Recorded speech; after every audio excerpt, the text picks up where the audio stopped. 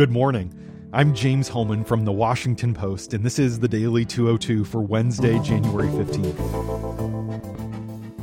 Here is an update from today's show.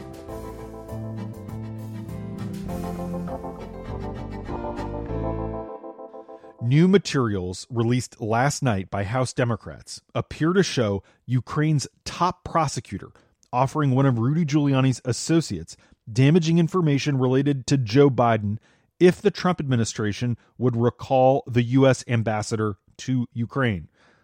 The text messages and documents provided to Congress by former Giuliani associate Lev Parnas also show that before that ambassador, Marie Yovanovitch, was removed from her post, a Parnas associate now running for Congress in Connecticut sent menacing text messages suggesting that he had Yovanovitch under physical surveillance in Ukraine. A lawyer for Yovanovitch is calling for this episode to be investigated by the proper authorities. Among the other damaging revelations for Trump in the documents released last night are several messages that link the president himself more directly to this whole Ukraine plot. One message from Giuliani to Parnas said he had called someone he refers to as, quote, number one, ostensibly a reference to Trump himself, in an effort to lift a U.S. visa ban on a former Ukrainian prosecutor who wanted to come to the U.S. to make claims about Biden. The materials also include a letter that Giuliani wrote to Ukraine's then president-elect, Volodymyr Zelensky, requesting a May 14th meeting with the new leader in Giuliani's, quote, capacity as the personal counsel to President Trump and with his knowledge and consent.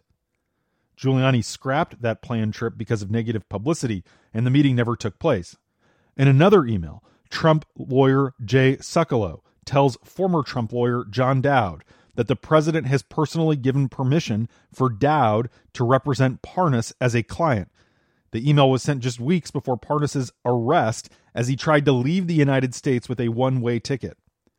Another document released by the House investigators appears to show Parnas directly involved with efforts to get Zelensky to announce investigations related to Biden, which Trump allegedly demanded in exchange for releasing military aid and agreeing to a meeting at the White House with Zelensky.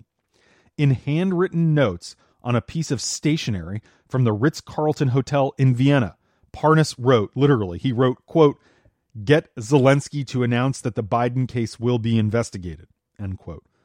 The materials also show that Parnas, a Russian speaker who helped coordinate Giuliani's outreach to Ukrainian sources, was directly communicating with an array of top Ukrainian officials, saying that he was representing the president. Among them was Yuri Lutsenko, who at the time was Ukraine's top prosecutor and a close political ally of then Ukrainian President Petro Poroshenko, who was seeking re-election against Zelensky and would eventually lose.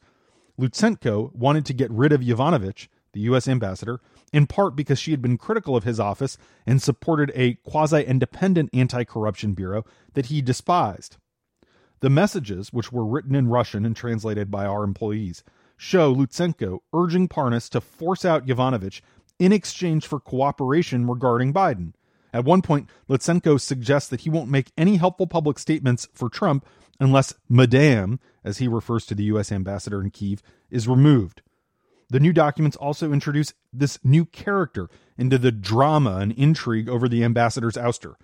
This Republican congressional candidate who asserted to Parnas in messages that he had Yovanovitch under physical and electronic surveillance.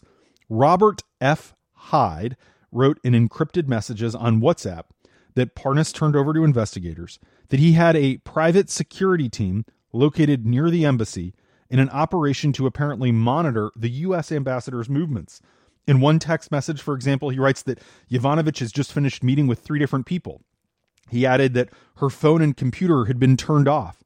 Then he related to Parnas that his people would let him know when she was on the move again. Later, he alerted Parnas that he had been told Yovanovitch would not be moved into a special security unit. Then he wrote cryptically in another note, quote, they are willing to help if we/you would like a price.